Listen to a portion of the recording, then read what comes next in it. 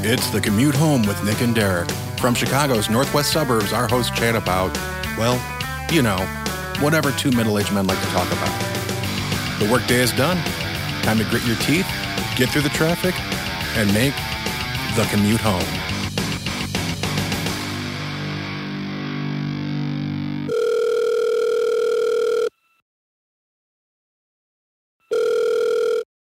Hey, this is Derek. This is Nick. How you doing, man? I'm good, sir. How are you? How have you been? I've been good. It's been a quiet weekend and a quiet week. Nothing much going on. Quiet is always good. Yeah, it can be. Even politics has slowed down. Not too much going on politically this week. That's always a good thing. Yeah, especially lately. Absolutely. Yeah, really. That's the truth. Yeah, it's like, hey, no mass shootings yet this week. It's going to be a good week. Knock on wood. Yeah, exactly. Good point. So I'm on my way to the airport. Yeah, for some reason I thought he was coming back Sunday. I don't know why, but so he was coming back Sunday. Oh. Yeah. Okay. So they get up, they go to the airport there. I think they were in Germany that day. I'm not really positive. I lost track, but so they go to the airport and they get to the airport and find out the flight is canceled because the plane never showed up. So so they had to spend another night there, and then yesterday, they get on the plane, they come back to the States, they have a connecting flight layover in Philadelphia. So there's some pretty bad storms in the Northeast, so their flight from Philly to Chicago got canceled yesterday. Oh, my God. Yeah, so they spent last night in Philadelphia, and he is currently in the air now after today's flight was supposed to leave at 11 o'clock Philadelphia time. It didn't leave until after 1 o'clock Philadelphia time. So now he knows what it's like to be a business traveler. Yeah, now he knows what it's like to be a business traveler. Now he knows what it's like to be, sort of on his own while dealing with all of this craziness that is the flight system in our world. Yeah, I did a few one-day trips for work where I would literally fly someplace, fly out of O'Hare like at 6 a.m., get there, do meetings all day, and then fly home and be home like at 8 p.m. at night. And I did that a few times until finally once it finally bit me when we finally had like a 2-hour delay, which screwed up the entire day. And I ended up having like an hour-long meeting instead of an 8-hour-long meeting. It was just one delay after another after another. Yeah, man, it's tough. Airports are tough anyway. And, when delays happen or cancellations, I mean, especially if you don't know, that stuff is really tough. So I can imagine it's been really stressful for him, but, he hasn't went insane, at least for as far as I can tell. So any more than he was, yeah. Yeah, any more than he was. So my wife has definitely been on edge about it. She's like, what if he doesn't get his luggage, or what if this? And I'm just like, it's okay. It's out of our hands. It'll all be okay. No. I'm like, okay. Well, stress out about it. That'll make it better. Yeah, exactly. That fixes all problems, is worrying about them. So, I've had an interesting fact that I've held on to for a little while that I wanted to share with you. Okay. And that is on May 3rd, the TSA was all over the interwebs on Instagram bragging about a record day that they had. A record day? A record day. That they set a new record. For what? For discovering firearms on persons and on their carry-on luggage. So that's a good thing? They seem to be really excited about it. Like, hey, look at the good job we're doing. We're going to put this all over the interwebs. On May 3rd, they discovered 26 firearms throughout the U.S., trying on people and on their carry-on baggage trying to board planes in the U.S. So I imagine this is probably a felony, right? I looked it up online. It's anywhere it's very vague. It's anywhere from a fine to jail time. And I guess the fine can be like up to $11,000. And it seems like you really gotta like cause a stink or have some sort of history to get jail time for it. So I think it's actually just a slap on the wrist. It's a fine. Well, oops, I forgot. Oh, okay, here, pay us a bunch of money and we'll call it a day. Yeah, and it seems discretionary too, like they can choose to fine them or not. So I hunted around online trying to find an answer for it, and it was pretty vague. So I'm not really sure what the system is for the fines and possible jail time. So what happens to the gun? I don't know. I was also looking around for that. I couldn't find it. My dad got flagged once. And I know people that have like forgotten. They've tried to bring on like folding like pocket knives with them on the planes. Oh, yeah. And what they usually do is that they're like, well, we'll give you the option to mail it home at your own cost, or you can just throw it away right here. So they might give them the mail at home option. I wonder if they say, well, you can just throw it away. Yeah. Like, here, this is the gun garbage over here. That's interesting. It was funny. Right after 9/11, they weren't even letting lighters onto airplanes. And, you know, back when I was a smoker, that stunk. So there was like a bin at every airport where everyone threw their lighters into as they're going through security. And then when I would land on the other side and when I would come out, we would all go to those bins and pick up someone else's lighter that they threw away on the way into the airport. A lighter sharing program. Yeah. It was like the Sisterhood of the Traveling Pants. You know, it was the smokers version of that. That's funny. That's really funny. Oh man, smokers. Smokers are an interesting breed. How so? Anything for a toke off of a cigarette. Hey, it's a drug. And, yeah, I know. And they claim it's a very addictive drug. One of the most addictive. They say way more addictive than heroin. Well, I tell you what, something that's interesting to me is people, and I've seen people very recently that will pick up cigarette butts and smoke them if they do not have cigarettes. It's very interesting that somebody would choose to put their mouth on some stranger's cigarette butt that has been laying on the ground. But if it's as addictive as they say it is, maybe that's the issue. I've never had the issue. I've never been a smoker, so I cannot judge. They just did a study last year, and maybe I'll dig it up sometime, about the most addictive and destructive drugs out there, and cigarettes are very, very high on that list. They're not that destructive. That's why they weren't number one on the list, but they're very addictive. Interesting. Very, very interesting. So, so don't take guns to the airport. That's bad. That's stupid. Oh, and of the 26 guns that were discovered, 21 were loaded. Oh, that's interesting. Well, I'm glad they found them all. So I have a question for you then, talking about that. So what is the legal ramifications for marijuana on airplanes? What I mean by that is, so recently I traveled to Denver, right?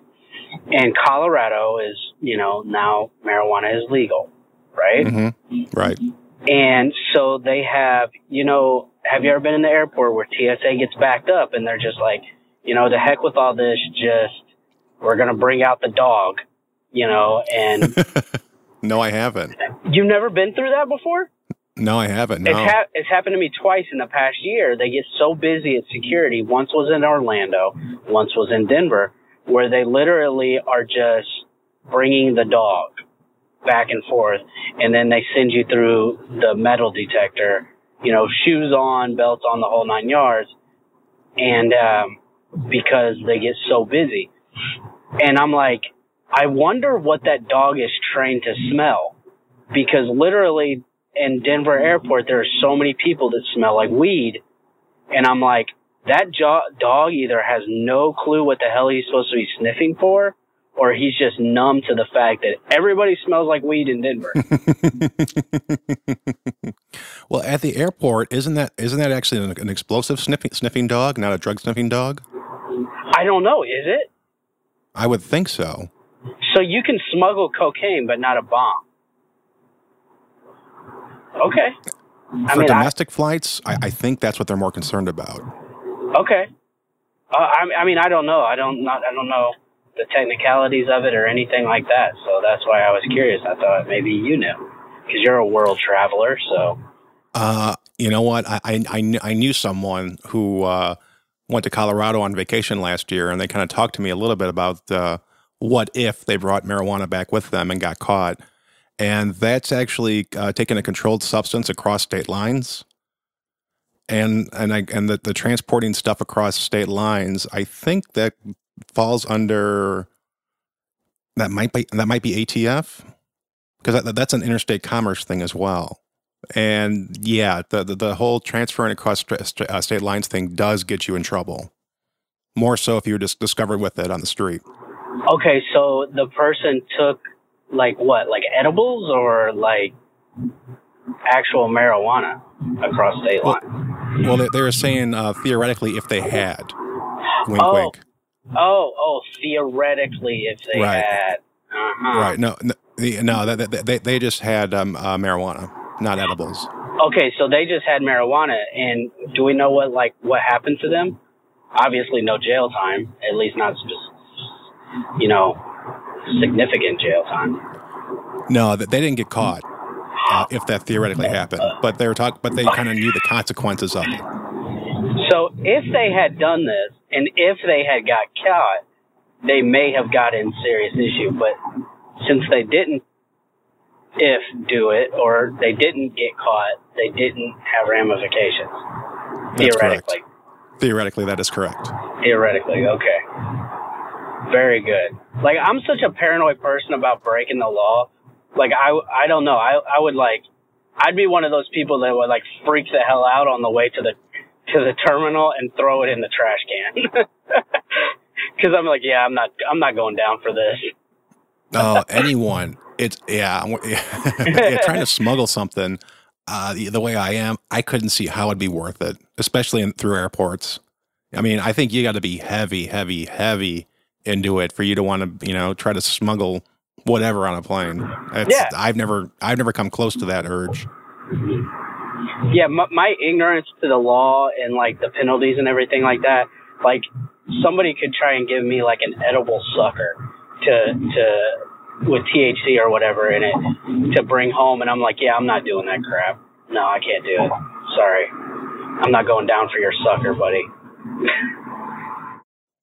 Yeah, and the edibles, those are hardcore. That is a different kind of reaction than smoking marijuana. It's edibles are more of a hallucinogenic reaction. Right, exactly. So yeah, don't break the law. And drugs are bad. And I don't know what the laws are on edibles too. It's a different. That's different again, because I think in those it's a very low amount of marijuana. And usually the way you're charged is by how much marijuana you have on you. Good point. Yeah. Wow. So much technicalities on the drug game. Yeah. It's something I don't want to worry about. I don't want to learn about it. I don't want to know about it. I just want to... I respect the law enforcement. I respect them so much. I want to make their jobs as easy as possible, and I don't break the law. So they can just do their thing, and I can do my thing. Yeah, that's kind of how I am. I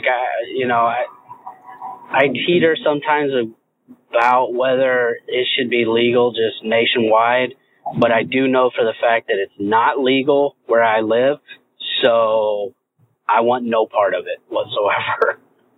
Yeah. Yeah. And so. I've even been reading up on CBD oil. And that seems so interesting. It seems like it's got a lot of helpful effects to it. And that one's on the border. It's kind of illegal. It's kind of legal. And I'm like, I don't know.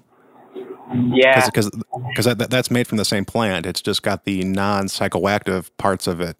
Right. It's got like the medicinal positives without the other stuff that goes with it. So Yeah, and even that's a kind of, because when you go and you read deeply, yeah, some of the other stuff does get in there, and they don't kind of cover that up. They admit that some of the good stuff does get in there, but they say it's usually a very, very small amount. yeah, but and I would venture to say, how could it not? You know, you can't Right. extract just one thing 100% of the time without, you know, there being some residuals in there. So, I mean, I'm a fool. Yeah. It's I a weird think- one too, because in Illinois on the books, CBD oil is illegal, but yet my vape shop or the vape shop I used to go to sells it. Interesting. Yeah, I would be lying if I said I knew enough about this stuff to give an opinion either way. I know that I've heard a lot of positives for it medicinally, so if that's the truth, then I think that, you know, make it so that people can use it and go on about your day. yeah. I feel the same way. I mean, now there's companies making CBD roll-ons, so it's kind of like an icy hot roll-on stick for inflammation in your joints. I've heard it works fantastically well. You know, my parents, with all the joint pains that they have, I'd love to have them try it out, but again, it's this sketchy kind of on the border thing, and it's expensive too. So Yeah. I mean, and the reality of it is you probably get it, you probably try it, nobody would ever care. But there's that thought in the back of your mind, like, what if somebody cared? You know, what if I got pulled over for one reason or another? What if somebody cared? I just don't want no part of that. Make it legal. And in some cases, yeah. And in some cases, like even with the CBD oil, you can fail a drug test. In some cases, it's rare, but it has happened. Yeah, and that's my thing is like, you know, I work for a company that, you know, they don't randomly drug test us, but if something were to happen, like you get into an accident in the parking lot, somebody backs into you, they can, you know, request that you take a drug test. And, you know, I would hate to, you know, lose a career because of something as trivial as that. I don't know if it would happen, but it's just like, leave no doubt. That's my opinion. So Yeah, exactly. I with my job, I used to have to go on to customer sites a few times a year to kind of diagnose problems and resolve them. And for me to even step onto a hospital site that's under construction, I have to get drug tested before I can even stand on the site. So you had to get drug tested multiple times a year? Yeah. I've only been to 2 hospitals that were under construction, but yeah, both times I had to do that. Interesting. Yeah. Well, Yeah, going onto a hospital construction site, there's a lot of red tape. Before you can even go on the site, I've got to get drug tested. Then I have to take like a 3-hour class, which is basically like just me sitting there with a group full of guys watching instructionals. You know, I have to have my own hard hat, my own vest, my own steel-toed boots, my own safety glasses, and then I can finally get onto the site. okay. And I was going onto this hospital a week before it opened, so there was no real construction going on. They're at the point where they're installing everything in the hospital, so all the walls are up, all the drywall's hung, everything's all ready to go. It's just everyone's putting in the different devices on the walls, and I had to go through all of that just to be at that stage. Huh. Yeah, that's some interesting stuff right there. But Yeah. you know, people have reasons for things, I guess, and you didn't fail the test, obviously, so you got to go into the hospital. Mm-hmm. Yeah, it's always funny when my boss pulls me into his office. He's like, "Yeah, I need you to go out to the site tomorrow." I'm like, "Yeah, okay." He's like, "You have to do a drug test to go on site. Are you gonna pass it?" I'm like, "Yeah, I'm gonna pass it. No problem." He's like, "Okay, I know you're in abandoned stuff, so I'm not sure." I'm like, You're in abandoned stuff. Yeah. All bands are druggies. "Yeah, no." I'm like, "No, we're drinkers, not smokers." There you go. That's all legal. That's right. Well, yeah. Well, yeah. Very The good. drinking part is, the driving part is not, which you know me, I don't do that. So yeah. Yeah, that stuff's bad. Oh, it can be. Yeah, drinking and driving is a horrible thing. That's why we have Uber and Lyft and cell phones that call whoever the hell you want so that your ass doesn't get behind a wheel.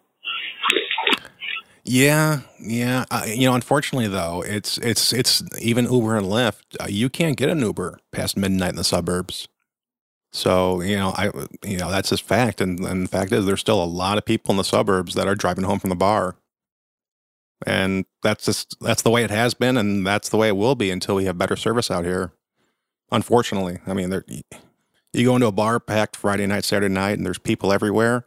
I'd say more than half are driving home. So what you're saying is that's a business opportunity. Yeah.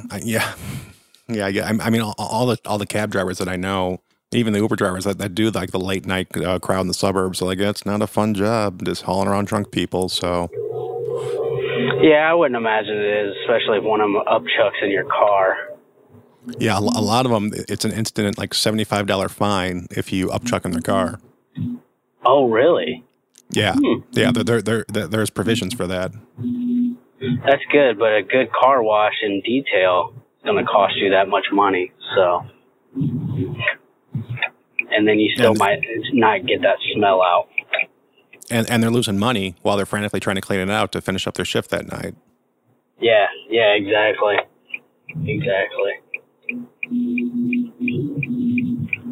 Yeah, cabs in the suburbs are weird.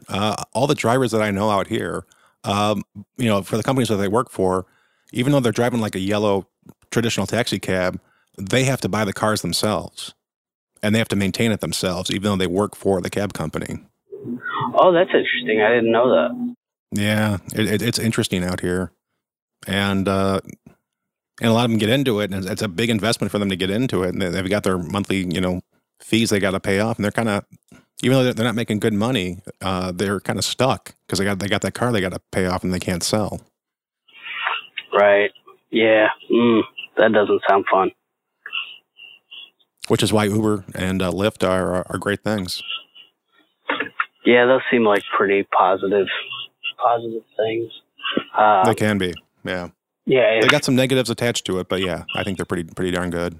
Yeah, exactly. There's always going to be negatives. Like I heard the news stories about the New York cab drivers and how their suicide rates have gone up drastically because of Lyft and Uber, basically. Why? Because like they're not what getting it is work? in New York. Because in New York, what it is you have to get what they call a medallion to become a taxi driver. That basically gives you the right to pick up people. Right now, and there's not that many. They regulate the number of medallions that are out there. And I guess like 10 years ago, a medallion would cost you about $100,000, north of $100,000. Holy smokes! So and the price goes up and up and up over the years traditionally. So a lot of these guys, their plan was that they got into the taxi business in New York when they were younger, and the plan was they're going to work, and then they're going to work till they're 60, 65, and then they're going to sell off their medallion, and that medallion was basically that was going to be their kind of pension. That was going to keep them going for a while. Now, because of Lyft and Uber and all that, the people aren't buying the medallions, so the resale market for medallions is horrible. And now that same medallion's worth less than they bought it for. So it's like the Great Medallion crash of 2016 or whatever. Yeah, exactly. Man, that's interesting stuff. The world. It is. I mean, to technology, I think that's Uber and Lyft has been good, but it's at the same time it has hurt people that were in the business. Well, I think you run into that with anything, though, right? Any new business, any technology or innovation, automation, exactly. What it's going to do is it's going to take people that have traditionally been, made money doing a lot of things. It's going to take them out of the equation somehow, some way. Mm-hmm. But, that's why they're playing around and doing experiments with universal basic income at some spots. Have you heard about this? No, I haven't. What's this? The theory is that as technology and automation go on and on and on and on, 20 years from now, we're just not going to have enough jobs for all the residents of the U.S. They just won't be there. So then they're fighting the idea of universal basic income, which basically guarantees you that you'll make enough to be, like, let's say the poverty number is 35,000. Like, you'll automatically get $35,000 a year from the government. Now, if you go off, you can still go off, get a job, and make as much money as you want. Or if you don't want to do that, then you can, because you can't get a job or because you choose to become an artist or a painter or whatever, the government will just pay you that money to live. Okay, so what's the incentive then to get a different job? Like, do you get taxed more if you make more money than the 35,000? Well, people like us, we're going to get the good jobs. That's just the way we are. We're going to want to make that money for our families because we're not going to want to live off that. That's true. Yeah. So, and some people are very, driven and motivated by what they do as a career. So I think those people are going to still work. It's the other people that they think are, there's going to be a lot of people that are going to be like, oh, screw it. I'm just not going to work anymore. So it's a very heated debate right now. And it's interesting. Both sides have merits to it for the argument. So we would just allow, as a society, people to say, okay, I don't want to work anymore? Yeah, that's correct. Huh. I'm not sure I like that. But again, this will be in the context of in the near future where, those warehouse jobs, those where jobs are gone, where it's so hard to get a job. Yeah, that's true. So, and it's interesting. It'll be interesting to see what happens. I'd be surprised if it took hold in the U.S., but Sacramento is actually doing a test for it right now. Okay. I think they picked out like a small segment of a couple thousand citizens, and they're kind of doing the test of what's going to happen if we try universal basic income. And so it's kind of the experiments happening right now. I mean, I guess I'm for people that can't work. I mean, I find it hard to believe. I think there's jobs going to be everywhere. They just might not be jobs that people necessarily want. You know what I mean? So I don't know. I personally believe that if you can work, you should work.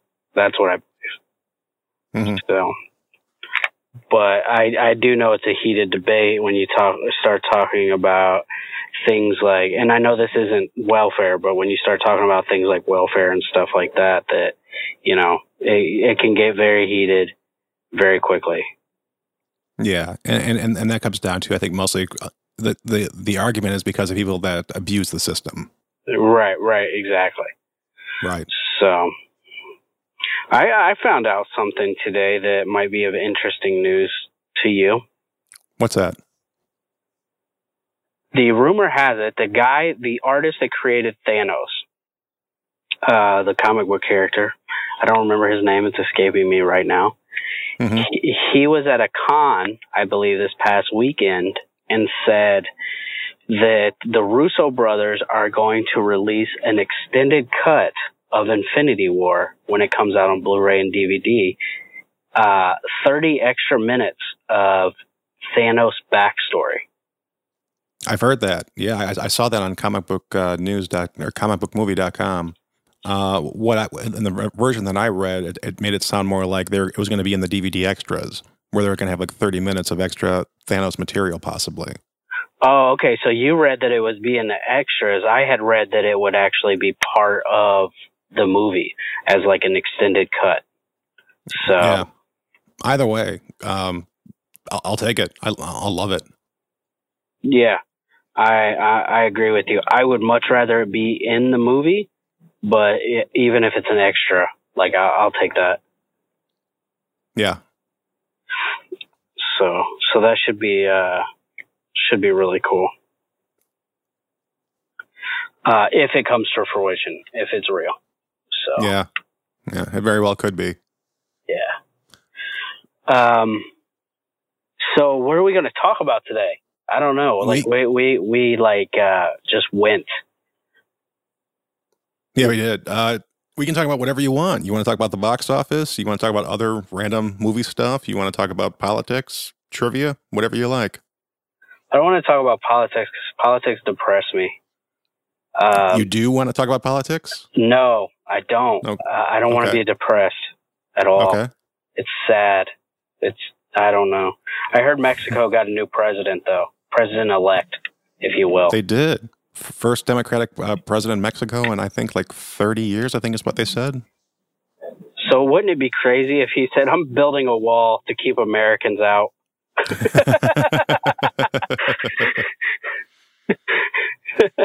Oh, man. Yeah, I can't talk about politics. I know right. Jurassic World did big again this weekend. They did. Jurassic World and Incredibles held on to the number 1 and 2 spots in the box office. Jurassic World did $60 million in its second week for $265 million total. Incredibles 2 did $46 million in its third week at $440 million. Yeah, that Incredibles movie, man. I knew Jurassic World would do well, but the sequel to Incredibles, I was never really sure because, it had been so long since the first one came out. Mm-hmm. But wow, that's making a lot of money. It's staying steady too. So yeah, it looks like it only went down 42% in its third week. That's pretty good for a third week. Usually these big smash openings, they usually go down 50, 60, 70% every week. So yeah, it's holding strong. What did the new movies do last week? Do you know? Yeah, Sicario and Uncle Drew took numbers 3 and 4. Okay. Sicario did 19 million. Uncle Drew did 15 million. And also we talked about that biography of Sanju about the Bollywood actor. That actually came in at number 8 with 2.7 million in its first week. Wow, that's a pretty decent amount of money for a documentary. I was shocked. The fact that it's in the top 10 list if you look at the top 10 list, Jurassic World, Incredibles 2, Sicario 2, Uncle Drew, Ocean's 8, Tag, Deadpool 2, Sanju. And then number 9 and 10 are Solo, a Star Wars story. And then number 10 is Won't You Be My Neighbor, the Mr. Rogers documentary. How much did that make? Let's see. It's its fourth week. It made 2.4 million over the weekend for 7.6 million total. My aunt actually went and saw that. She told my wife that it was very emotional. Yeah, did she cry? Yeah, she did. Every single person I've heard that's gone to this has cried. It's interesting. I really out of curiosity, I want to see it just to see if it makes me cry because I'm not a crier. So I'm interested now. It's like a test. Can you make me cry? But then I don't know. Would it be like sitting there saying, no, you can't make me cry. I won't allow it. I think you'd be more prone to throw something at the screen than cry. Yeah, maybe. Yeah. That's true. You've seen me watch football. Stop making me feel feelings. Yeah. I wasn't prepared for this. That's funny. So Infinity War is no longer in the top 10. Yeah, it's down. It went from number 9 to number 12 this week. It made 1.5 million. Ooh. In its 10th week. So where is it all time in the global dominance? It's number 4 for both, for U.S. and for global. Okay, so it'll probably stay at number 4, it sounds like. Yeah, I don't think it's got for it to take number 3. It needs to make another 25 million in the U.S., and I don't see that happening. No. Mm-mm. Now, if they released the Thanos cut in theaters, then it would make a ton. It would shoot up to number 1 again. I would guarantee it. I would go. I would go too. I absolutely would. So what's opening this week? All right. Just another note. All the other movies that opened last weekend that we talked about last week, all of them were very limited releases. Nothing was in more than 10 theaters. So nothing big on the numbers for them. Oh, really? Interesting. Yeah. Okay. This weekend, couple big ones this weekend. We've got the Ant-Man and the Wasp coming out this weekend. Oh, that's comes out this weekend, huh? Wow. Yeah, that's the 7th, or the 6th, excuse me. It's projected to come out and make about 80 million this weekend. What do we know what the original made? Probably not that much, to be honest. Yeah, I can look it up. I think less than that, if I do recall. But maybe it's right around that. I don't know. I think it looks interesting. I mean, it's a Marvel movie. I'll go check it out probably next week and see how it is.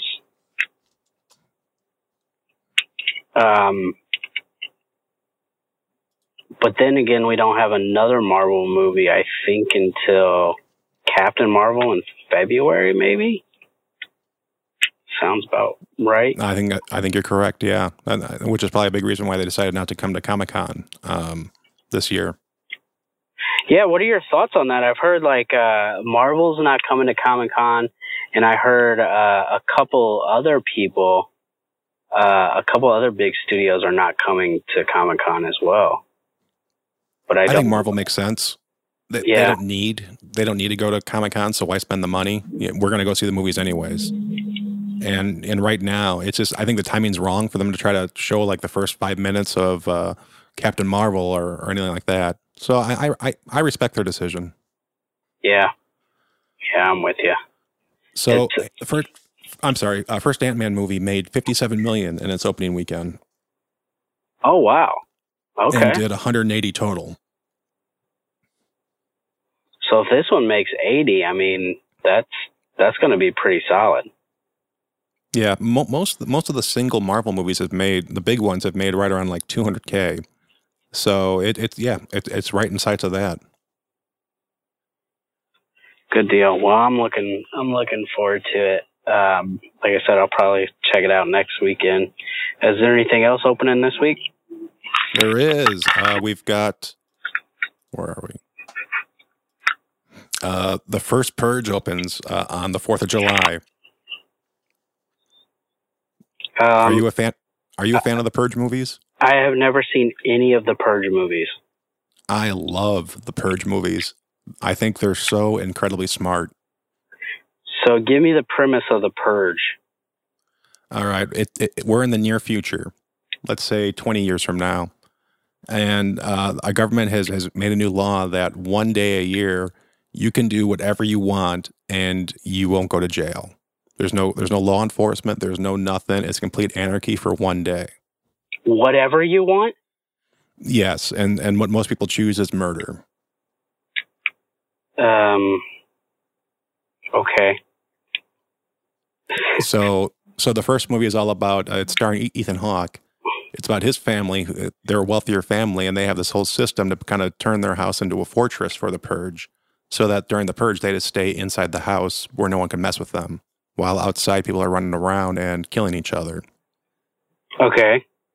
And then in that movie, basically a guy runs up to their front doorstep, begging them to let him in, because this group of guys are chasing him, and his daughter lets him in, and that's kind of, these guys are the entire movie trying to get into the house to get the guy, and then they get mad and they want to take out the family as well. So, okay, the guy runs up to the house, hey, let me in, and the kid lets him in. Yeah. Okay.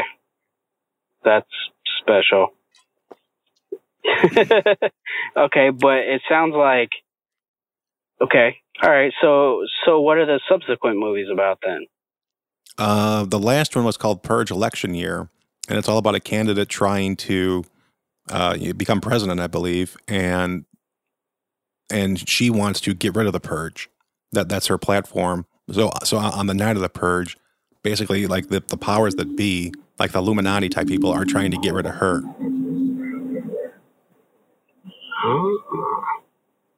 Okay.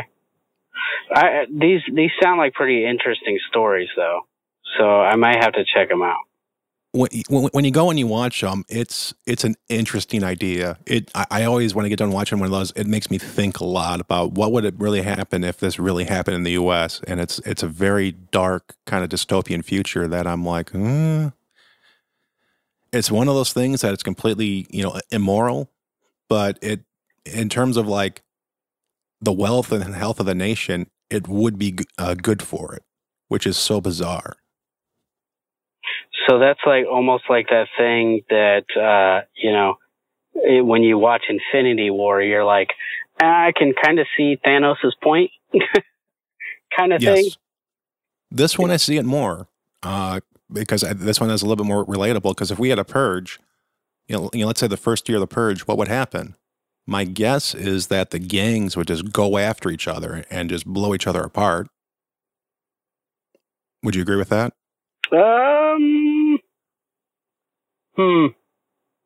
Maybe partially. Maybe partially. The homeless would be slaughtered for these sick fucks that just want to kill people. See, but then I wonder, like, would the government come in and they, like, do things, and, because if they could essentially do whatever they wanted as well, right? That's true. That's very, very true. It's an interesting thought. So let me ask you this. Do you feel like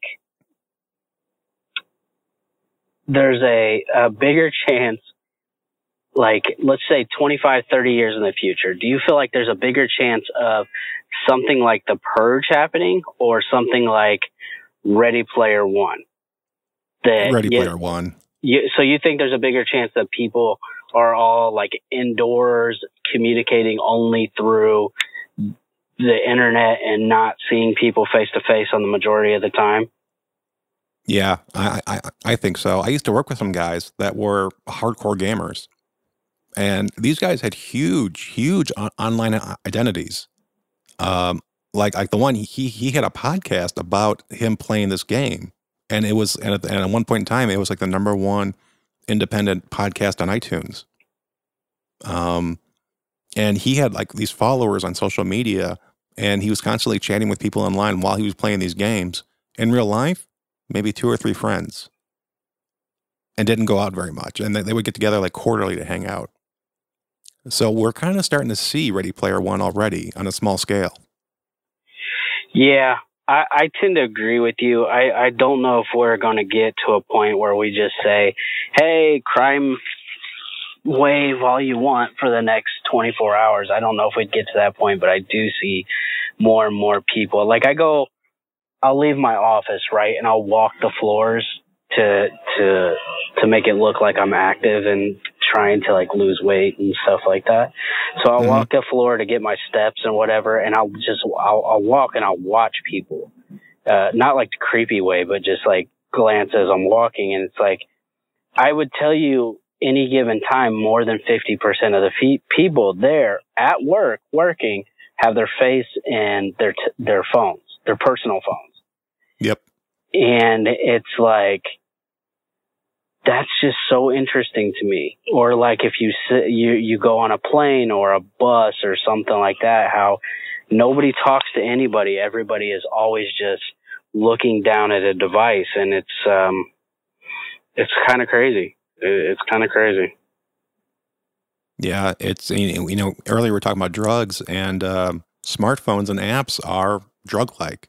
They really, people, especially social media, social media, there are endorphin releases from being on social media and posting and getting feedback, and then you want that feedback.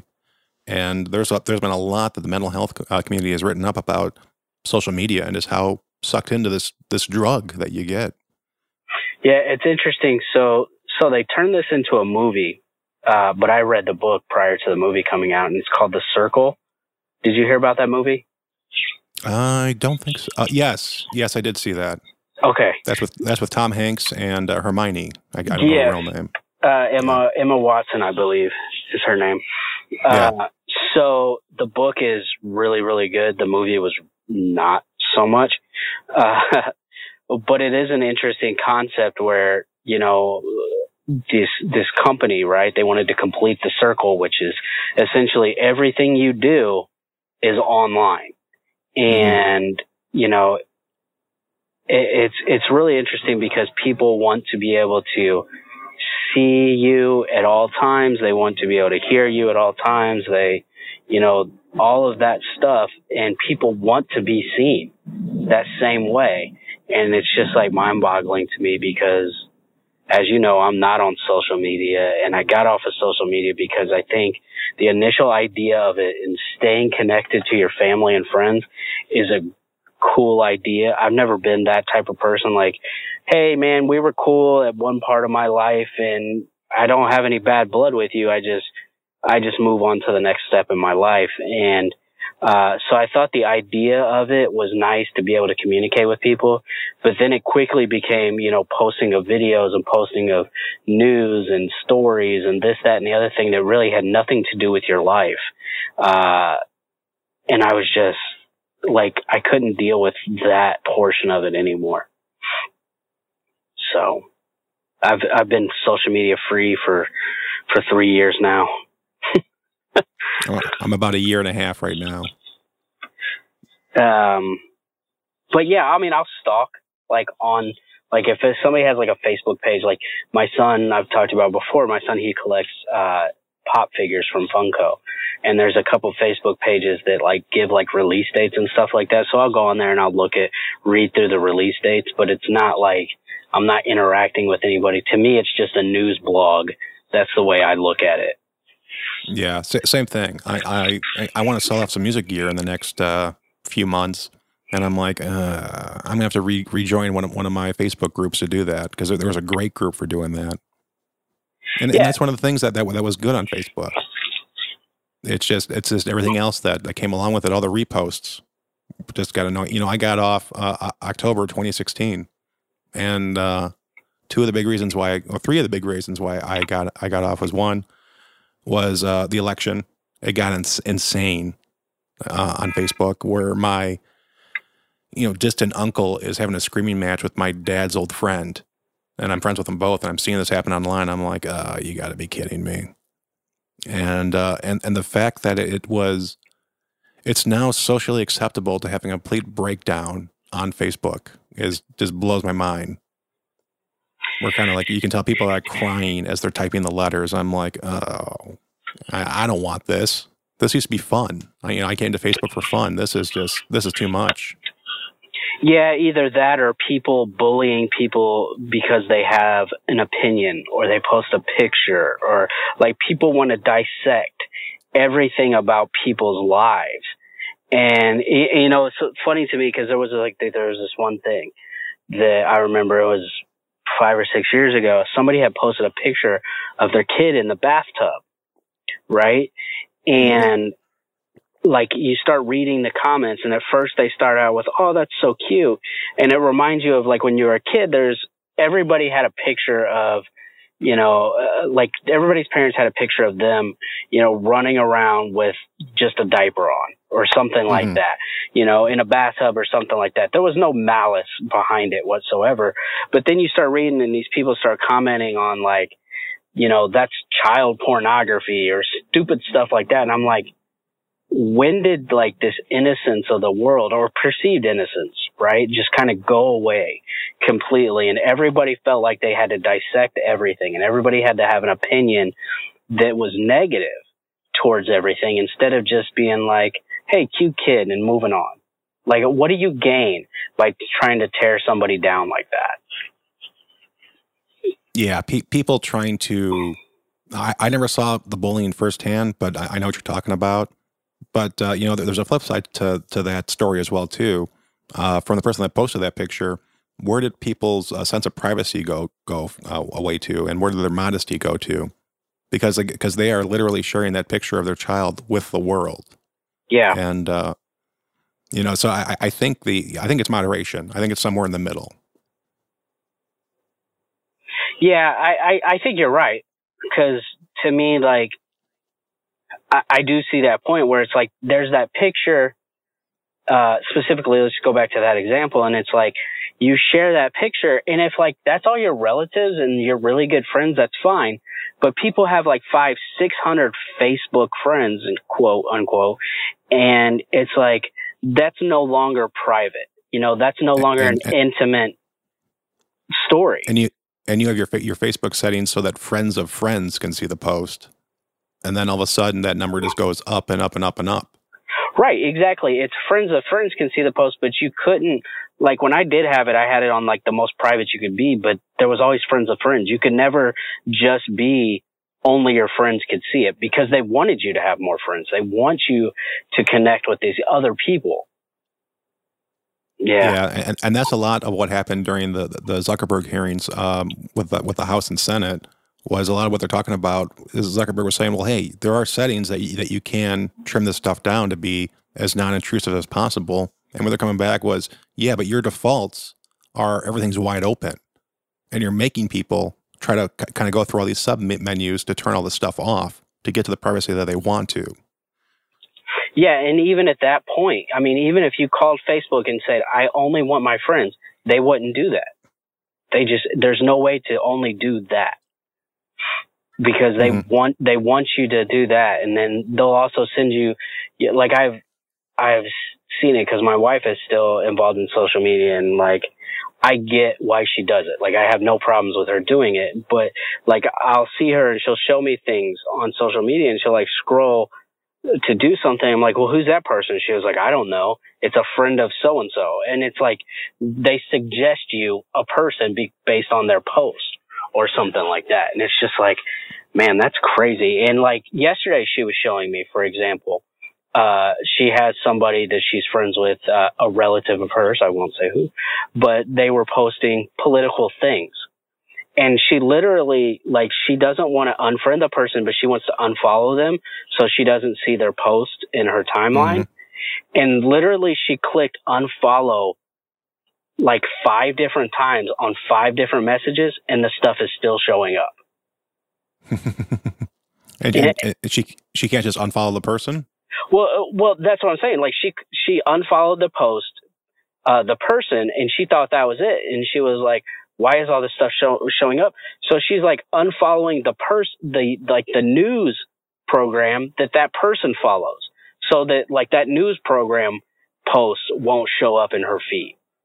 I see. Oh, because they were commenting on something that was on that she was following, and she could still see that person's comments. No, they weren't calling.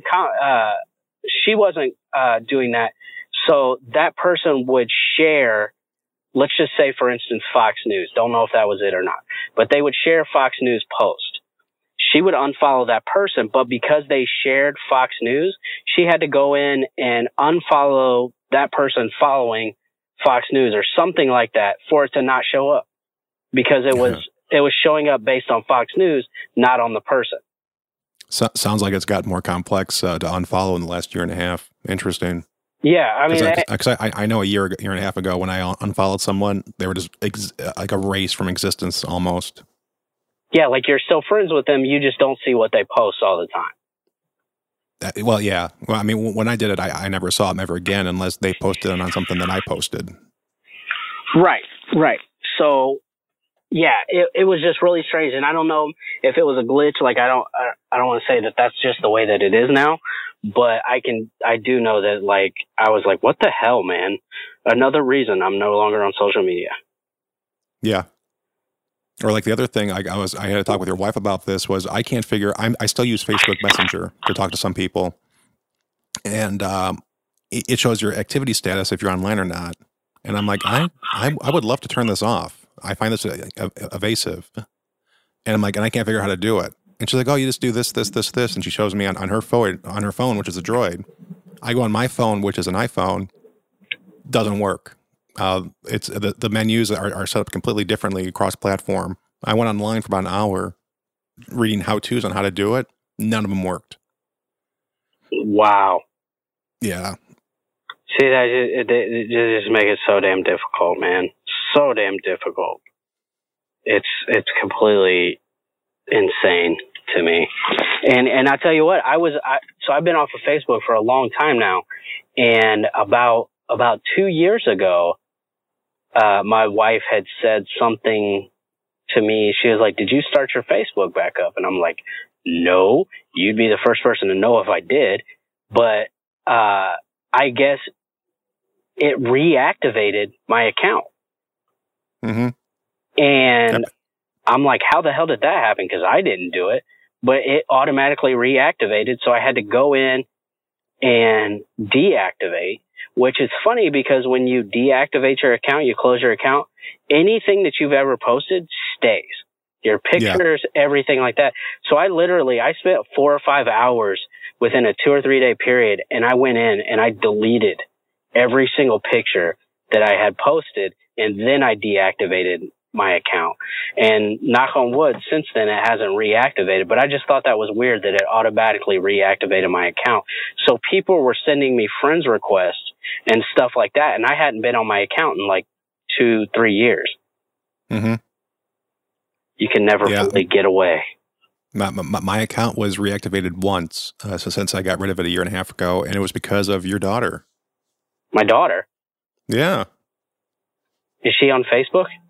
No, it's hilarious. She asked me if she could download that piano game to play on my phone, and I'm like, yeah, okay, whatever. It's one of those piano games where you try to press the phone to follow the notes on the screen. Yeah, I'm familiar. She downloads it. She opens it up, presses a button, starts playing the game. Turns out the button that you did to log in was log in using your Facebook account. And when she pressed that button, it automatically turned my Facebook account back on. Holy crap. Really? Yeah, so using a third-party game and pressing log in with Facebook reactivated my account. Oh, my goodness. And you know what, man? It's not going to get any better because I do believe there's going to be a day when Facebook goes away. It'll lose so much stuff because somebody will come out and say, we're like Facebook, but better. Kind of like how Facebook came out and said, we're like MySpace, but better.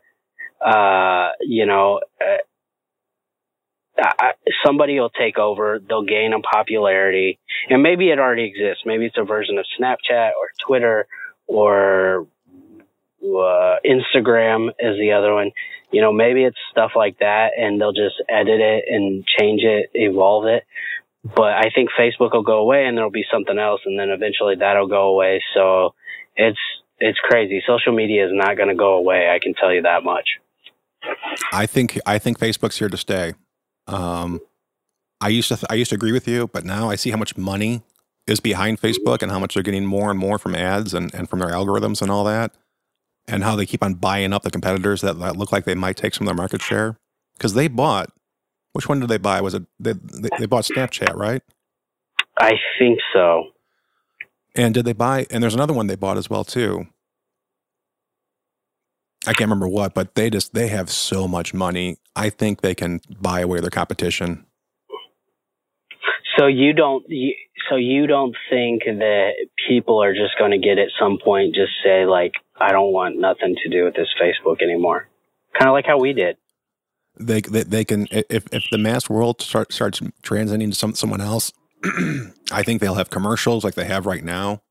They'll have a lot of speakers for them. Either they'll be paying people to come to Facebook, like celebrities and all that, to keep people stuck at Facebook. And they'll change their layout. They'll change their algorithm. They'll change how they do ads. They'll do just enough to keep making money and keeping people there. I think they've made too much money and they're too profitable every year. Interesting.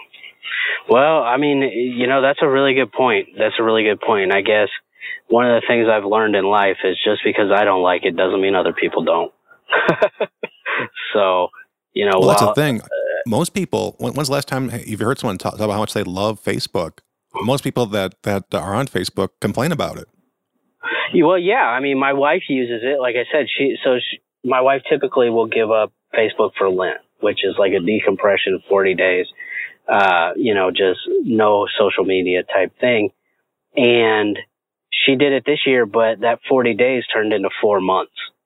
And the only reason that she went back, I mean, I think there were probably smaller reasons, but the biggest reason is because, she's part of foster care support groups and stuff like that. And, there's a lot of stuff that in regards to that information and, how people's cases and how to deal with things and whatnot. Like there's a lot of information she gets from that. And, it's like a support group, for foster care, and it's very valuable for her. So I think that was one of the biggest reasons that she went back to it.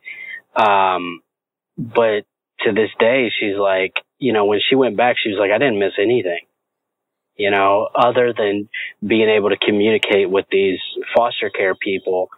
And, I think it's easier for some people to just post in this community like that it is. It's essentially a message board. It's a glorified message board where people will post, and then other people can comment on that post. And, you know, it helps foster parents deal with specific things, and she knows she finds value in it, which I think is awesome, because I would love to say, like, I know everything there is about foster care, but I don't. But then there's part of me that I don't give a crap, you know. So, you know, but she does, which thank God, because if not, I'd be ignorant to it, and, you know, I wouldn't know half the things that I do know. So thank God for her. But I think that was probably the biggest reason why she got back on Facebook, and it'll be hard for her to leave, I think, ever permanently because of that specific thing. Maybe if one day we stop being foster parents, she will do that. But, you know, I don't know. But 40 days turned into 4 months this time. Maybe next year it's double that. I don't know. We'll see. Yes, we shall. What the hell were we talking about? How did we get on Facebook? Oh, we started talking about that movie. Yeah, never mind. Rewind. The Purge. Up. The Purge. Yeah, yes. The link between Facebook and The Purge. But anyways, if you get a chance, you should check out one of the Purge movies. I think they make me think. Like, for the next few days, I'm just like, whoever wrote this was smart. They've got some ideas here. Yeah, I might do that. I've been watching a couple of things on Netflix recently. A lot of stand-up comedy. Cool. I watched your Tom Savoya? Tom Segura. Segura, that's him. He's pretty funny, man. He is good. He's pretty funny. Watched him. Watched 2 of his shows. Watched. I can't remember her name. It is an Asian American lady. Ali Wong. Yes, I didn't like her at all. Not even a little bit. Did you watch Cobra Lady, or did you watch the new one? I watched the new one. Baby Cobra is phenomenal. The second one, I didn't like. I didn't like it. It didn't really make me laugh. The first one is one of my all-time favorites. Baby Cobra is the name. Well, maybe I'll have to go back and watch Baby Cobra. I watched Tiffany Haddish on Showtime. She's got a stand-up on Showtime, which was hilarious. That was recorded, I think, in 2017. So funny. And then George Lopez has one that I think was recorded last year. I think it's called Meet at the Wall or Beyond the Wall or something to do with the wall. Is that the one where the background's the border wall? Yes. Yeah, I saw that. Yeah, I thought that was pretty funny. I think you can see that one comedy special, and you're good on like political commentary from a comedian for years, because he just covers it inside and out, that entire special. Yes, and I tell you what, when you talk about immigration and everything like that, and I don't want to turn this political, but when you talk about immigration, rarely do you ever hear from Mexican Americans. You know what I mean? Like, you hear a lot of political speak, but they're usually from these white people, right? And I mean, to hear a Mexican American talk about it, because the great thing is like, that was funny, but there were also a lot of things that he said that it's like, you know, that's absolutely true. He said it in a funny way, but it doesn't make it any less true. So, you know, I really, really enjoyed that special. Yeah. Hey, do you want to get a little political? Sure. I'll dip my toe in the water. All right. So last time I've checked, which was like, I think late last week, there were still about 2,000 kids that were separated from their parents because of this new border immigration rules or strategy that they were doing. That number is very, very, very slowly going down. A couple hundred a week from what I've been hearing. But the cost in terms of separating children at the border is insanely high. Insanely high. Let me see if I can find the right numbers. So at a permanent facility where they're holding children, like in Brownsville, Texas, it's cost about $256 per kid per night. At a facility in Dilley, Texas, where they keep the families together. It's costing them about $298 per person per night. Now, these tent cities that they put up to put these kids at, that they separated from their parents at the border, that's costing us $775 per child per night. Why so much? Because everything at the facility is rented. The tents, the air conditioners, everything is rented. Oh, hell. Wow. That's a lot of money, man. That's a lot of money. Yeah, at 2,000 kids, it's $775 per night. A lot of people are online going, you got to be kidding me. If we're spending this kind of money on each kid, they better have their own personal attorney and their own personal school teacher. This is ridiculous. Yeah, it is one of those things where if you look at, the history of the U.S. and, look no further than a war, right? And how much things cost to go to war and everything like that. It is truly mind-boggling, the money spent. Like, I can tell you a stat in regards to foster care, that the U.S. government, this was in 2016, I read this article, the U.S. government gives each state $250,000 in money per year for every single foster kid that they have in foster care. $250,000 per kid per year. And that does not include the money that is spent on, rehabilitation for parents, for, caseworkers and lawyers, judges, all of the money. If you ever want to be mind blown, look at how much it cost for a single foster care kid to be in care for 1 year. It will blow you away how much money is spent in this country in foster care. And that doesn't cover caseworkers, is what you're saying. So that none of that money goes to DCFS or anything like that? I don't know what the money goes to, right? So it's like the money goes goes from the government, it goes to the state. And then the state disperses it. Our state, who knows who gets it, but, the money is dispersed from that point to the different programs or whatever the case may be. Now, that's how much they get from the government. That's not, saying that's all the money that's spent, though, because as well as I do that, like, for instance, I can tell you a caseworker I know for a fact that we previously had encountered, not saying that we worked with her, but just knew of her. That caseworker made $120,000 plus a year. I'm not saying she didn't deserve it. I'm just saying that was her pay. So if you take that $250,000 and you take $120 away from it, you still got $130,000. But that's for one kid. You know what I'm saying? Yeah. So that's a lot of money, and Illinois has a high foster care rate. So that number, that $700 something a night, is high, but to me, it's not surprising just because I know how much we spend government wise on the foster care system. Interesting. Yeah, it is that we use so much money in this country on different things that. Oh God, it's like the same number.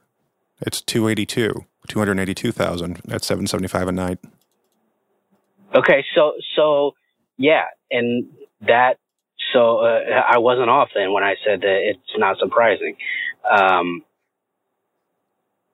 When you deal with children and, taking children away from families, be it rightly or unrightly, it costs a tremendous amount of money.